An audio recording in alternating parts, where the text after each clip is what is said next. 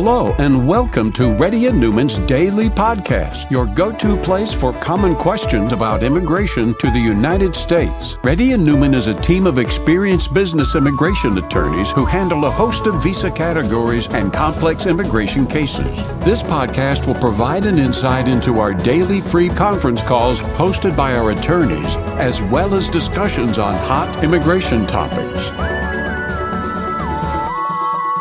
Please note that information provided is not to be construed as legal advice for your specific situation and does not constitute an engagement with Reddy and Newman PC or establish an attorney-client relationship. For specific advice on your situation, please contact an attorney. Here's your host.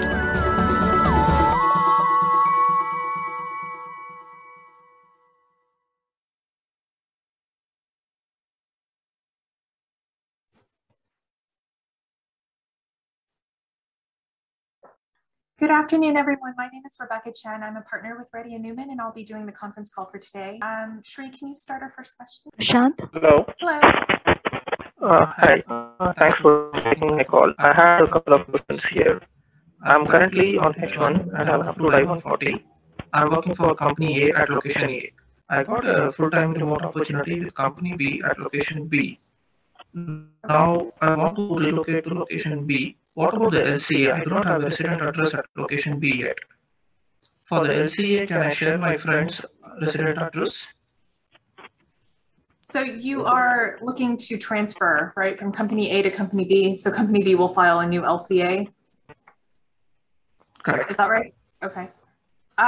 For company B, wherever you are planning to work is fine. If you'll be working remotely from home, your home address doesn't necessarily need to be in the same MSA as employer B's corporate office address.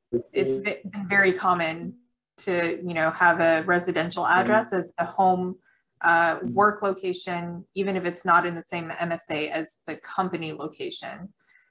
So just wherever you are physically planning to work for company B, let company B know so that they can put that address on the LCA. Okay. Venkatesh? Okay. Go ahead. Hi. Thanks for calling my name. I am an F1 student. I recently got a lottery ticket up for H1 this year, but the company that filed the petition, they got it to withdraw it. So there is a way that I can use my lottery selection, and based on the withdrawal application, can I move on to a different employer? And could they get the transfer possible for that? Instead going Yes, CAP potentially. So first of all, was your H-1B approved as a change of status with the I-94? No, it's a new H1 which got selected in this year, and the company A is withdrawn. So now I want to move to a company B. Okay, so did company A withdraw it before it got approved? Yes.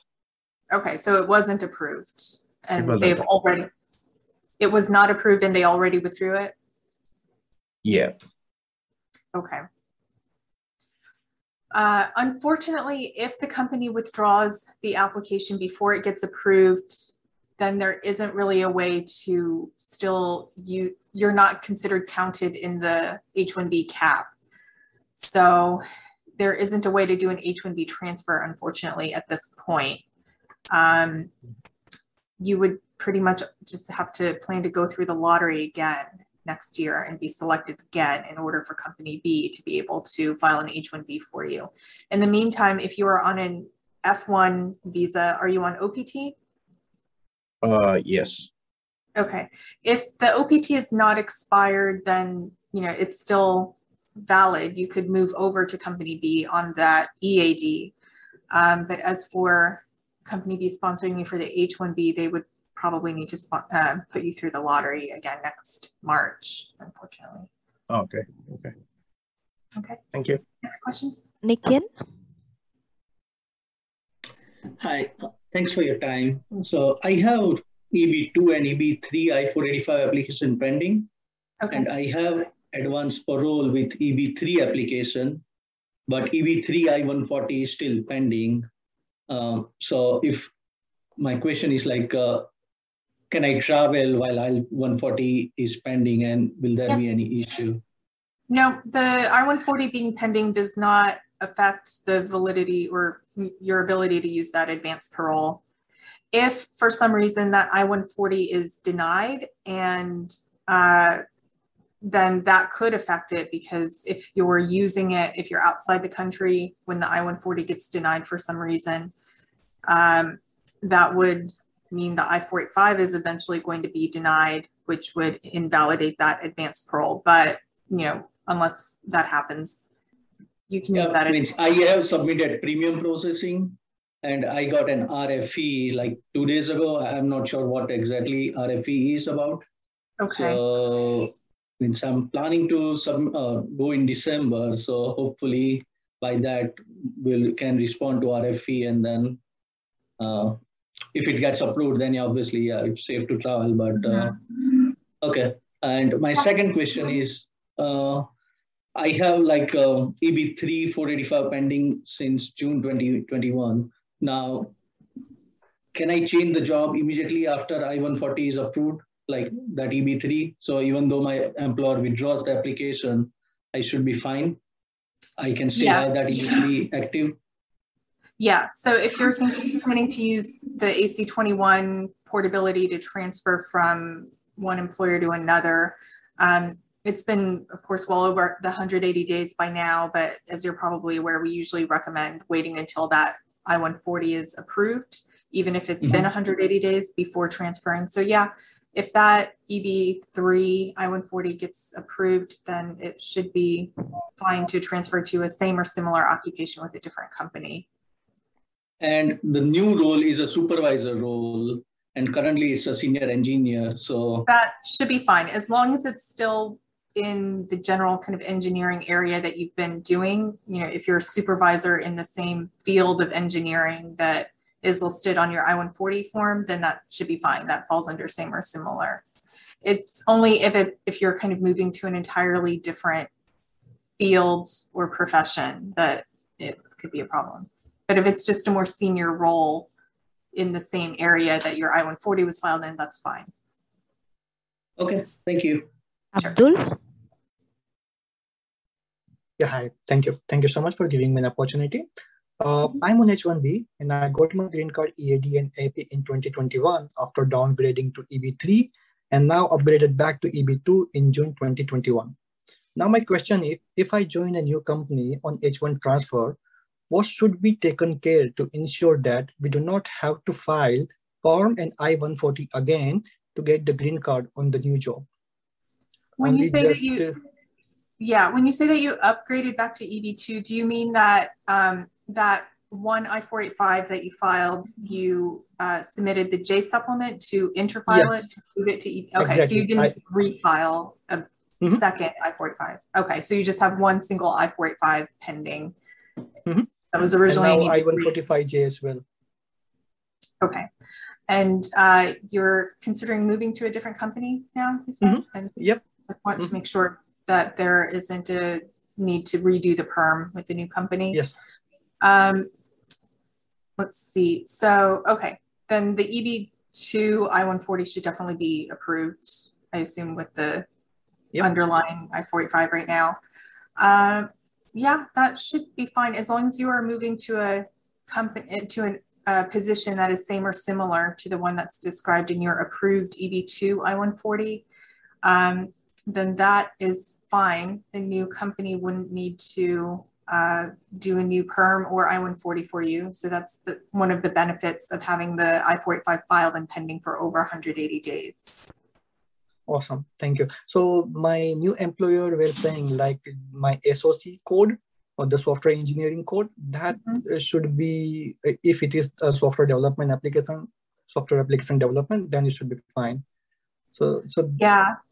If your I-140, for example, had the SOC code that was anywhere in the 15 category, 15 dash something, and then the position you're moving to is also 15 dash something, even if it's not the exact same code. If it's still in that 15 category, I would say that's fine. That's same or similar. Okay, sounds good. One more last question. Let's say, for example, I am now transferring, but my dependent EAD and AP, they are still pending. Like we filed for the renewal of AP and EAD. So these applications are pending. So will it affect my the process if I do H1 transfer either way around? Oh, so you're planning to move over to the new company on H1B? H1B, but my dependents AP and EAD, we just filed it. It is in pending state. Only EAD and AP. That's fine. They won't be affected by filing an H1B transfer. Even if you have the EAD and AP already for you, you could potentially use that to move over to the new company. You don't have to do the H1B transfer. And also that wouldn't affect your family's pending EAD AP renewals either. But that's up to you. If the company is willing to do the H1B transfer and you're fine with staying on H1B, then you could do that. Okay. Awesome. But my EAD, but my EAD and AP is not tied to my EB2 and EB3 category, right? No, it's just tied to your I-485 since you only have one I-485 application. As long as that's pending, then the EAD APs are valid. Okay, thank you so much. Sure. Sorry, Shri, can you repeat? Hi. Oh, hi. Yeah, okay. Yeah, hi. Thanks for the opportunity. Currently, I am applying for the US tourist visa. So my question is, in the DS-160 application form, there is a question, do you have any immediate relatives in the United States? So to answer that question, I have my biological sister who is already staying in USA, and I have been adopted into another family right after my birth. So should I select yes or no for that question? If it is no, will it be a false information as per the immigration? And if it is yes, then what is the proof required to show the sibling relationship with my biological sister? Let's see. Okay, so she's your biological sister, but I guess legally not your sister because you were adopted, right? Is that correct? Okay, no, I'm asking you, is that correct? Yeah, she is my biological sister. Okay. In my passport. I would go ahead and list it just to be safe. But I don't know that the visa application requires you to actually bring in proof of the family relationship. Okay. But I would go ahead and list it on the DS-160 just to be safe. Because you're right. You don't go ahead for yes or no. I don't get the clarity. Is it for yes or no in the questionnaire? Yeah, I recommend answering yes. Mm-hmm. Okay, if it is yes, then any document should I make the sibling relationship as a proof? Because in all my educational documents and as well as in passport, my adopted parents' names are there. So both of our biological parents are not matching as per passport. Are you coming to visit your sister or stay with her while you're here? I'm coming for vacation just for a month. Okay, if you're not coming to visit your sister, I don't think you have to provide any proof of your biological relationship to her.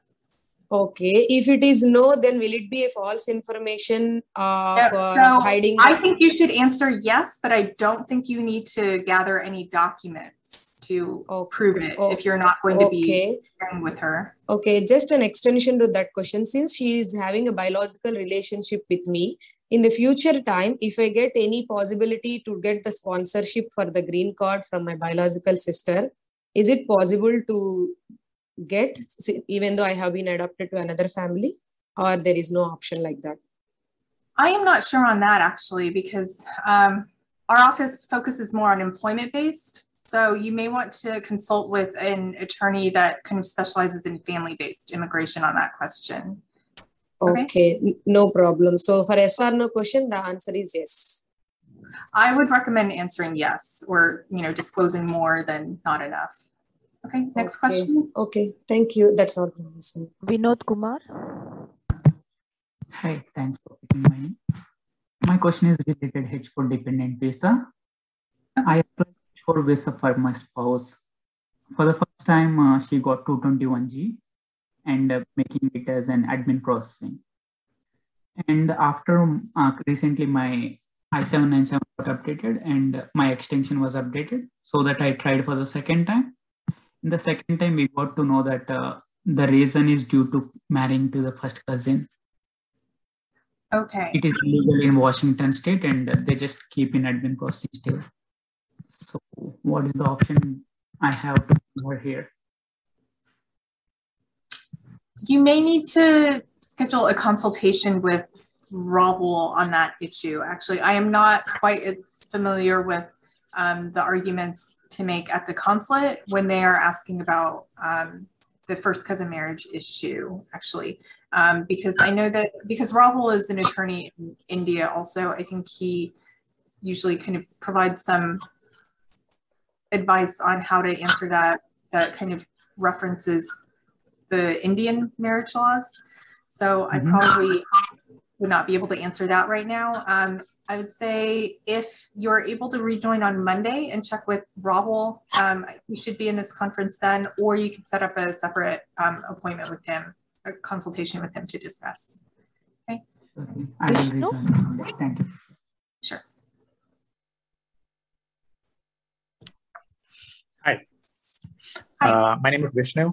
Thanks for calling my name. I'm sorry, it's lunchtime here.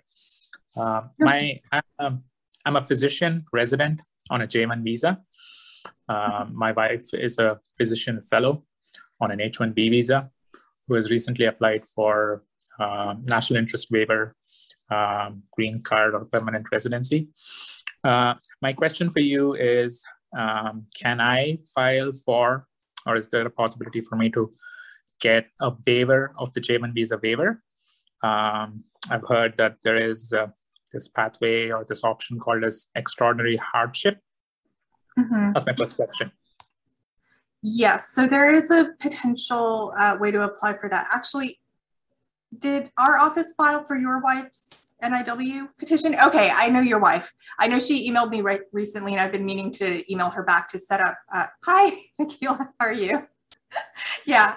Sorry, I think y'all are muted, but yeah, I have been meaning to email you back to set up a time to discuss with another attorney in our office who specializes more in the J1 waiver. So he should have some availability next week. So I'll probably contact you back by email to set up a time when all of us can get on a call to discuss specifically for your case. All right, sounds good. Sounds good. Thank you. Thank you. Sure. Rahul? Yeah, hi. Thank you for calling my name. So my situation is that my company is filing for my H1B, my wife's H4 and H4 EAD extension all together. And we were advised that since it's going to expire soon, that once the H1B gets approved in premium, that we travel outside the US so that I can get the I-94 extension and be eligible for the extension. But we just wanted to see, I mean, if there are company restrictions or because our attorneys have said that not to travel after this, or if there are personal reasons in which we then can't travel, is there any other alternative or that's my only option for her? Yeah, that seems to be the main way to get the 540-day EAD auto renewal, right? That's what you're trying to get for your wife? Okay, yeah. That does seem to be the main way right now because there isn't really a way with USCIS so far to expedite the I-539 application unless you are in a healthcare profession. If you're in a healthcare profession, we can request an expedite for healthcare workers. Otherwise, the main thing you need to be careful of if you're going to try for that auto extension is to travel and come back before the H4 I-94 expires. Make sure that is still valid when you're coming back. We also recommend that the H1, both of you, the H1B and H4 visa holders travel together because CBP is more likely to give both of you the longer end date if you're traveling together rather than if the H4 is traveling on their own. And we do recommend traveling by air because we have heard that people are having much more difficulty with that from land border patrol officials, especially at Laredo. If you're going travel to and back air or travel by air over there and then come back through land? Definitely coming back by air, although probably there and back by air is probably best. Also, go for longer than 24 hours. Don't just plan to go and turn around and come back, because we've also seen issues with that. Plan to just go for a weekend or something to like kind of a tourist location. When you're coming back to the US, don't give the reason, or going there or coming back, don't give the reason of the trip as trying to get an I-94 extension. Just say you're going, for a weekend to Cancun or wherever, and coming back. If you've been there longer than 24 hours, it should be fine. In our experience, most people have been successful doing that. Okay, is there any situation that we would have to go for, we get stuck, or we have to go for like the visa interview while we're there, as long as we go and come back before both of our current I-94 expires? Yeah, as long as you're going and coming back before the current I-94 expires, there shouldn't really be a situation where you would get stuck in Mexico, as long as you're coming back less than 30 days. Yeah, the main thing that is not guaranteed is that technically CBP doesn't need to give your wife the H-1B extended end date, so that it isn't a guarantee. It seems to be a better chance of that if you're, like I said, traveling by air, traveling together. But there shouldn't really be a situation where you wouldn't be admitted back into the US, because with automatic revalidation, that guarantees that you would be at least admitted back into the US for as long as your current I-94 is. Right. So, but since my H4, like all three applications are going together, is there any possibility that the H4 could be approved in premium processing as well, or that they're not doing that now? For the most part, not. We've noticed it in a couple of isolated incidents where the I-539 is getting approved around the same time as the I-129, but it's pretty rare. It's still taking, I would say, 4 to 6 months for the I-539s to be processed, even if the H-1B is in premium. So Supla?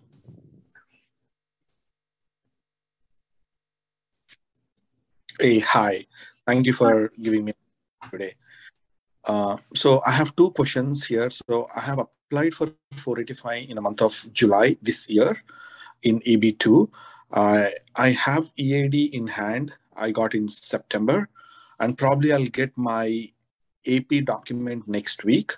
So my first question is, now that I have EAD in hand, can I switch employers? It's not even 180 days now that I've applied for 485. I've applied for 485 in June and applied for, I've applied for I-140 in June and 485 for July. So it's not 180 days from the time I've applied my I-140.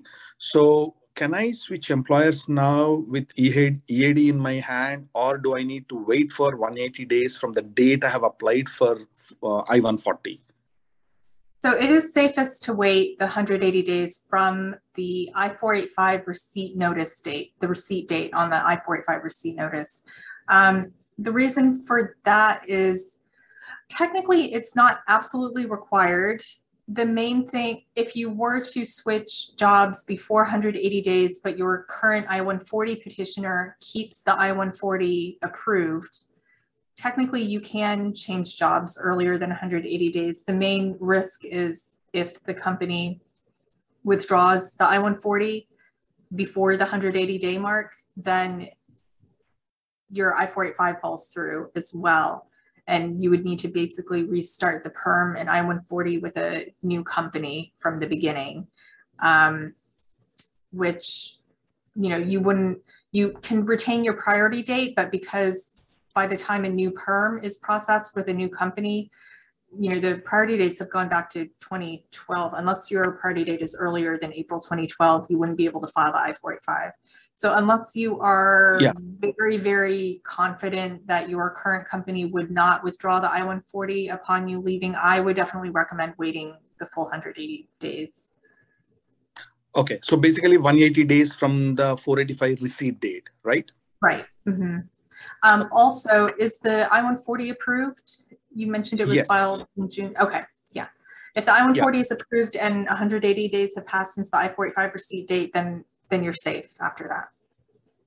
Okay.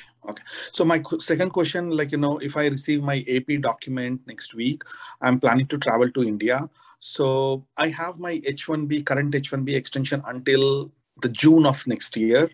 Now that, it's very tough to get a date for stamping and all that, right? So for H1B, I'm saying, so can I use my AP document while traveling back?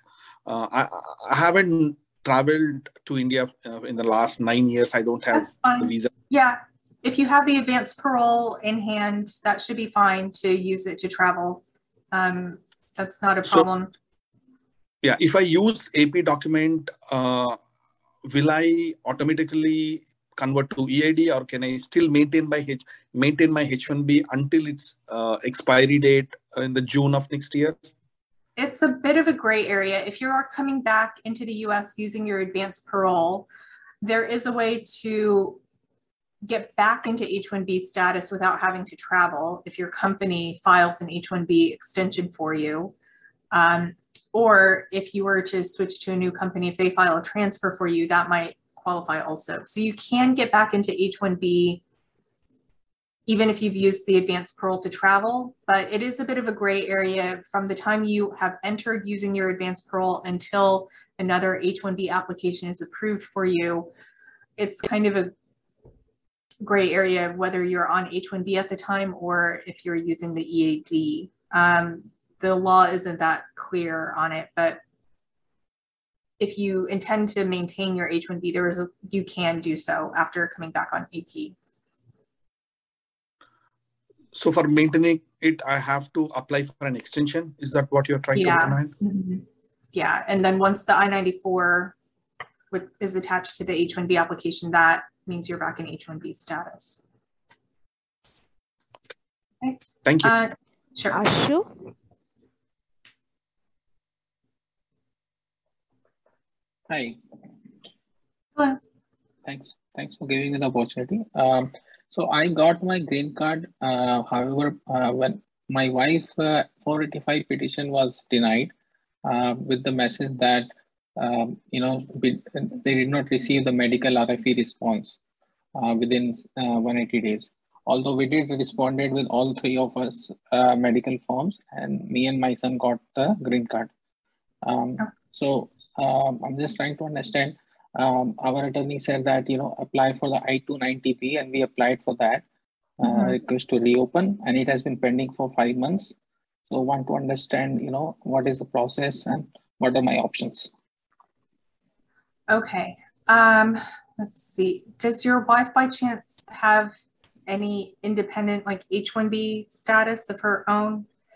No, she was on H-4. Okay. Is she still here in the US? Yes. Okay. Yeah, you do need to discuss with your attorney, because if it's coming up on 5 months, what you don't want is to have her cross like the 6-month mark of having unlawful presence, which could affect any future applications. Hopefully if it is just a clear USCIS error, which it sounds like it was, the hope is that they will just move on the motion to reopen pretty quickly, reopen the I-45. It sounds like they misplaced her medical exam, then, at least give an opportunity for her to resubmit a medical exam. But if they are not doing so, within the next few weeks, and you want to avoid the 6-month mark, the only other option is to maybe as a backup have her file the I-130 on her behalf, just to have something in the family-based process as a backup, but that won't really give her immediate status. I would probably consult with your attorney who worked with you to file the motion to reopen to try to follow up with USCIS to get a response before the 6-month mark. It sounds like it should be reopened and it will be fine, but you kind of want certainty on that before it's been 180 days. Yeah, we were told that, usually they will respond, but it has been almost 6 months. So yeah, that is a bit unusual because for something that is a clear USCIS error, usually the service center or field office will respond within 30 days or so. If it's been 5 months, that is quite a bit longer than usual. I would see if you can maybe get assistance from the ombudsman, maybe through your attorney, to kind of follow up on this case because it is kind of an unusual situation in that case. Okay. Okay. Arif? Hey, Rebecca, got a question for you. I'm currently working in Minnesota, and then I'm planning to move to Texas. I have a pending I-45. I got my EAD, advanced parole, and also I'm on H-1B through 2024. So I'm planning to relocate to Texas with the same job, and my lawyer is saying that he doesn't really have to do anything. I can simply move from Minnesota to Texas. Is that right? So if you have the EAD and you are okay with no longer being on H-1B status, then that's correct. If you can continue your work authorization using the EAD, which doesn't require filing any paperwork in order to change to a different MSA. If your salary changes, it doesn't require filing any H-1B amendments. It is much more flexible. If for some reason you're intending to stay in H-1B status, though, then an H-1B amendment petition would need to be filed by the company in order to authorize you to move to a new state.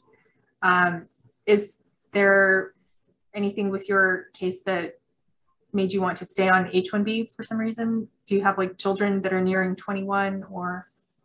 Nope. Everything's good. I've been working with the same employer for the 12 years, and I don't intend to leave the employer any near future. So my case is pretty simple forward, but I'm more of a poultry industry rather than a technical or any engineering side. I work in the poultry industry. That's fine. Yeah, it doesn't really make a difference on the industry. It's the same with the EAD for whether you want to stay on H-1B or just use the EAD.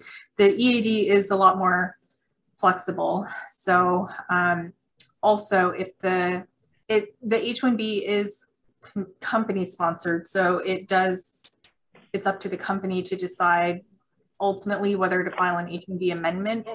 So they may be advised by their attorney that they're aware that you have an EAD that doesn't require you to file an amendment, which would save the company money and filing fees and everything for the amendment. So if they ultimately decide not to do the H-1B amendment, then that's kind of your only choice of using the EAD anyway. But yeah, that's fine. There's nothing risky about that unless there are a very small kind of number of circumstances where you do want to stay on H-1B, but that's usually if you have, a child at risk of aging out or some other risk factors with your I-485 application, like criminal history or immigration violations or something like that. Absent those, then it should be fine to just use the EAD card. Okay. So sorry, we'll have to close the conference here for today. I know there are some questions in the chat that I wasn't able to get to, but the next conference will be Monday at 3:30 p.m.